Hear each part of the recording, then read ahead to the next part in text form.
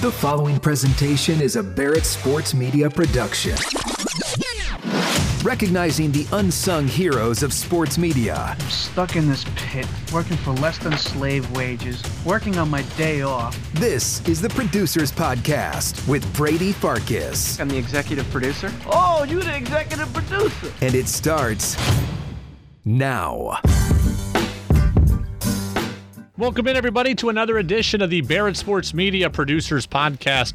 Today, we talk with Zac Blobner. He's the producer for Ronnie and TKras at WDAE in Tampa. I'm very, very curious to hear about how you program for and how you produce for a program in the Tampa market, because we've got a lot of perceptions about Tampa and about Florida on the outside. I want to see which of those, if any, are actually true. So here's Zac Blobner, WDAE in Tampa. Florida, at least from the outside, is seen as this giant transplant community, so we don't exactly know what people in Florida talk about. How would you describe Tampa itself? Laid back probably comes to mind first, more so than transplant. I mean, don't get me wrong, that's obviously a big part of our market, is a lot of people that have moved into town and aren't originally from here in terms of the teams they support, the types of personalities that they want to listen to, at least when they arrive. But I think there is enough people now, even opposed to like a decade ago or 20 years ago, that were either born or at least raised in the Tampa Bay market. So I think there's enough meshing now with the transplants that there's the core fan base that does grow up with this team in this area, and enough of the transplants that are willing to kind of shift their affiliation, that you don't notice that aspect as much as you might have in the past. But the laid back feeling, I think, is still very prevalent in terms of, just the support, the getting too high versus getting too low. And, there are pros and cons to that, but I would say laid back.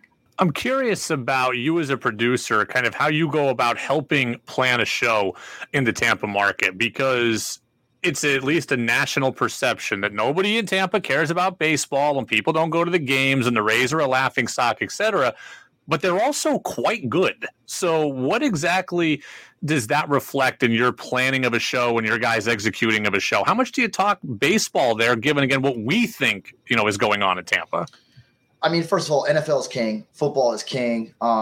There's no way around that, right? Like, even on the Rays' best day, it's hard for them to compete with the Buccaneers, especially when Tom Brady's the quarterback. But even in general, even when it was Jameis, even Josh Freeman before him, Mike Glennon, like some of the other quarterbacks that obviously aren't the greatest to ever play the game, football's still always going to take precedent.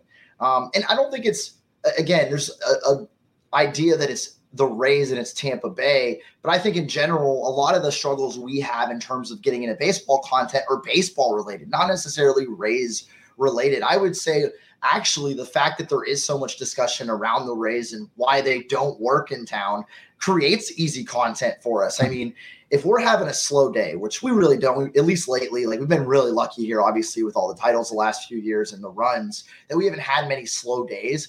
But there's certain things we can always go to from a content standpoint that we know will pop. The Rays Stadium situation is probably the lowest hanging fruit left in our market from a sports standpoint and a debate standpoint. So that chatter is always there, whether people feel staunchly that like it's over dramatic, overblown, or people think that it's a dead team walking or whatever.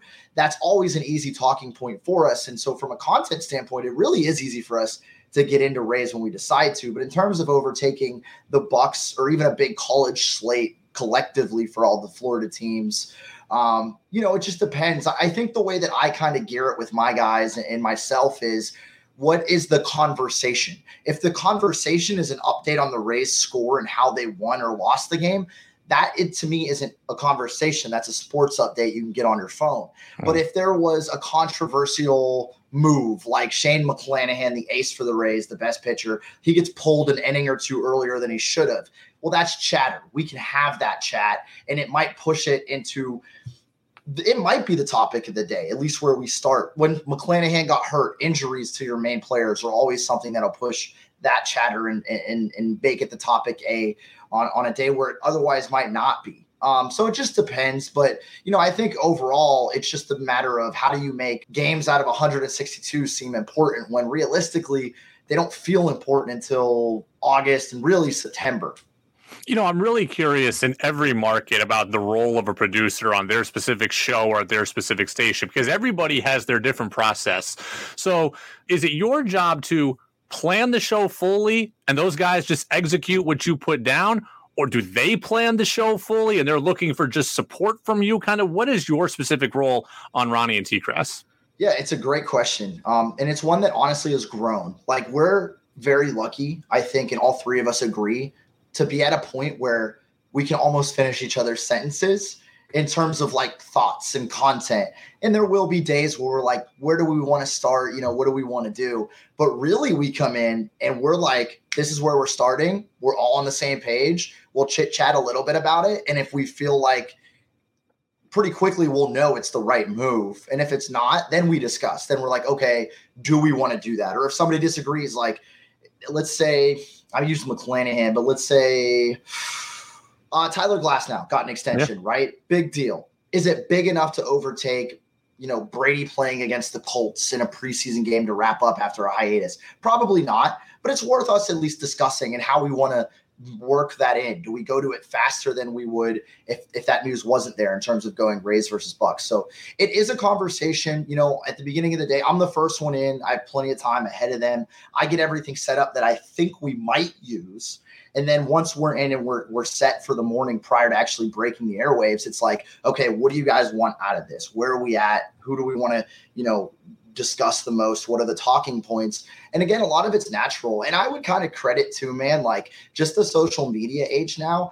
It's not like between Twitter and group texts and like everything else, we're in constant communication. So it's not like we cut the show and then we don't talk again until the next one.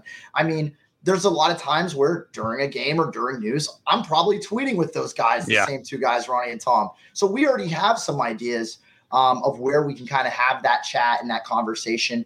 And again, we kind of let the audience dictate. If for whatever reason we were getting a ton of calls and text on, let's just say, the Lightning because of somebody they signed, and we were like, we think Bucks should be one, but clearly this discussion is hot and heavy. Maybe we do go that route. So we feel really good about what we do as a team, but on the same page, we're not open to listening to the audience maybe trying to push us in a different direction. I'm also curious about, as you're show prepping, kind of the level of involvement in your show prep. And what I'm getting at is I've talked to hosts before who literally will write out almost word for word their show. It's not that they're scripting it, but they just want to remember everything that they're thinking as they think it. So they will write out copious notes. I've also been with hosts that can literally do a whole show off one bullet point here and one bullet point there. Kind of what's your show prep process and what the hosts are bringing into the show with them? It's weird because it's so different, right? Each three of us has a different route that we go in terms of the prep. Tom TKras, like, he is a little bit more meticulous. He's got, I think it's more bullet point style, and he kind of has ideas of where he wants to go. He'll write out his teases. Like, he knows how, at least where we're going. Maybe if not the entire meat of the sandwich, he's got the bread, the top and bottom ready for each segment of each hour. And that's how he directs. And I'm very similar if I'm like filling in or if I'm doing a different show. On the producer side, I don't do that as much because I don't have that pressure to like get us from A to B. I'm on my side. And I feel a lot more relaxed on the producer side just because of how many things are at my disposal in terms of sounds and just different things that I can be doing. And there's not as much pressure for me to necessarily carry just from talking at certain points, that it's so much more stress-free. But Tom does the bullet points, and Ronnie, I think, similarly has like 2 or 3 things. He's more of like a tabs guy. He doesn't necessarily have like a Word doc with a bunch of stuff, but he'll have all of his tabs ready. And then he can just click from one to one as we get to topic. And that's really helpful. But again, all 3 different, right? Like, so it just meshes together in a way that I think really works well for us. And it ultimately goes back to whether it's the way that Tom preps or Ronnie preps or that I prep. The thing that really makes it cohesive is that we're all on the same page. And we would be doing this anyways. Like, if we were off and we were hanging out at, let's say we got lunch, we'd be having the same chat, just wouldn't be over 3 hours and there wouldn't be commercial breaks.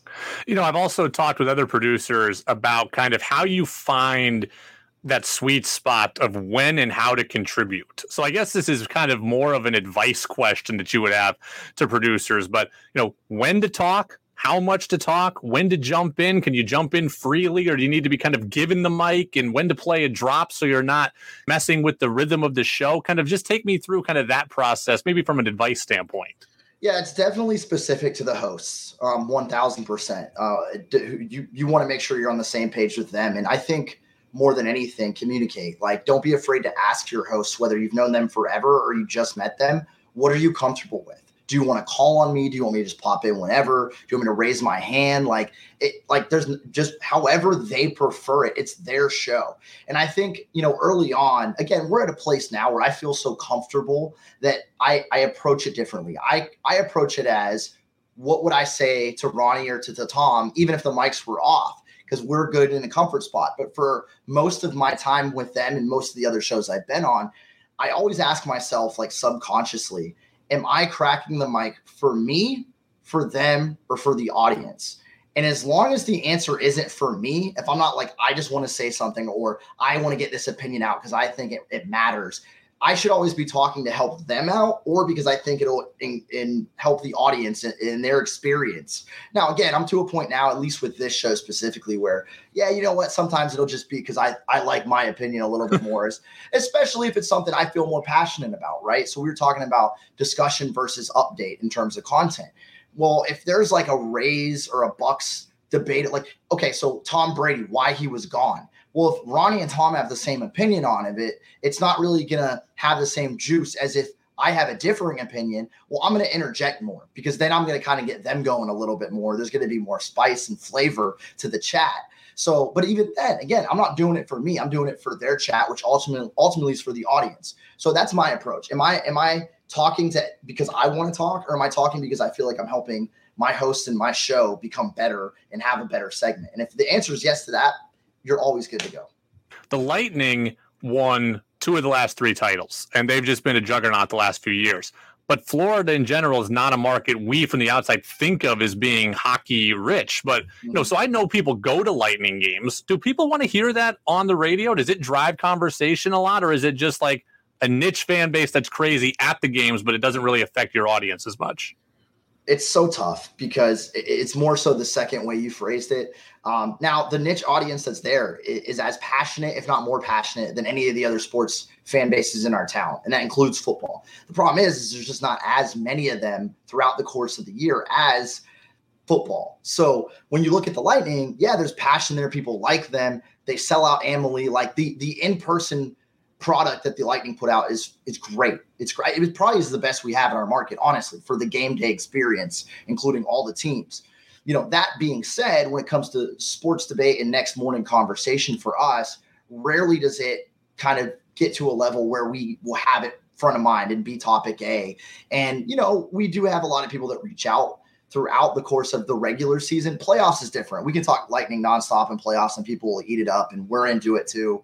But in the regular season, it's tough. And it's tough, even if we have people reaching out that are like, what about the Bolts? When are you guys going to talk about this game, or with the stretch that they've been on? And really, barring like a major injury, it's tough to kind of push them to the forefront, because, and we have, just like anything, we have numbers and demographics that kind of support or, push us in a direction of what makes sense.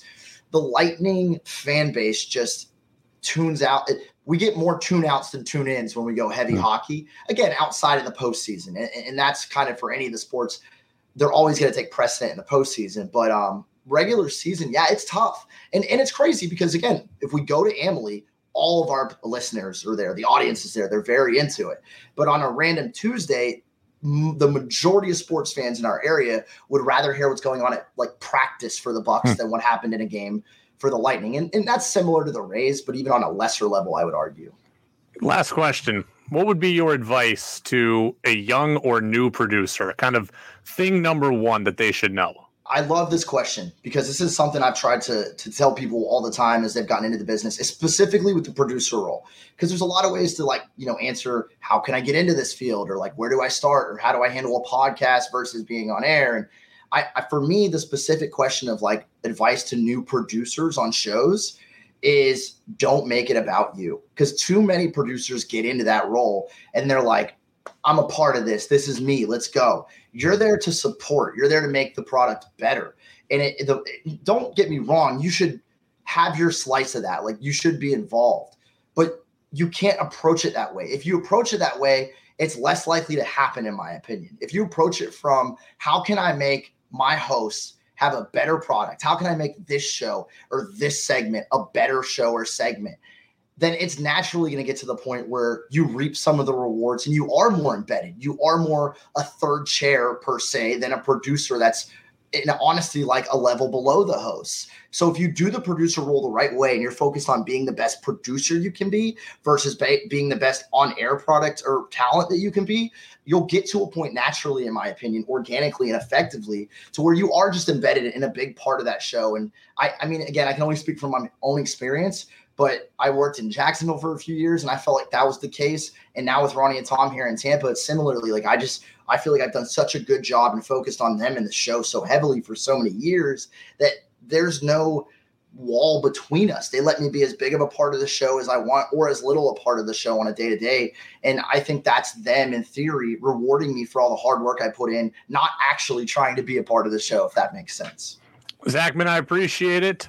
Congrats on all the success, and we'll do it again down the road. Thank you. Cheers, man. I think Zach's last point there, absolutely dead on. And it was the biggest mistake I made as a producer. Just thinking, how quick until I can get on the air? How quick until I can get a show? Zach makes the point very, very clearly. Be the best producer that you can, and those other opportunities will come to you. Also thought it was very interesting to hear his thought on hockey in his market and how much or how little to talk about it. And maybe that's something that could expand to some of you and some of your markets when you have a rabid fan base, but still more of a niche fan base, thinking about how much you talk about them. Zach was great, knew he was insightful before I even spoke to him, walked away even more impressed. We'll see you on the next episode, everybody, of the Barrett Sports Media Producers Podcast. You don't want to believe it, but baby, the show is over. Thank you for listening to the Producers Podcast. To enjoy past and future episodes, check out iTunes, Spotify, Amazon, the iHeart app, and BarrettSportsMedia.com.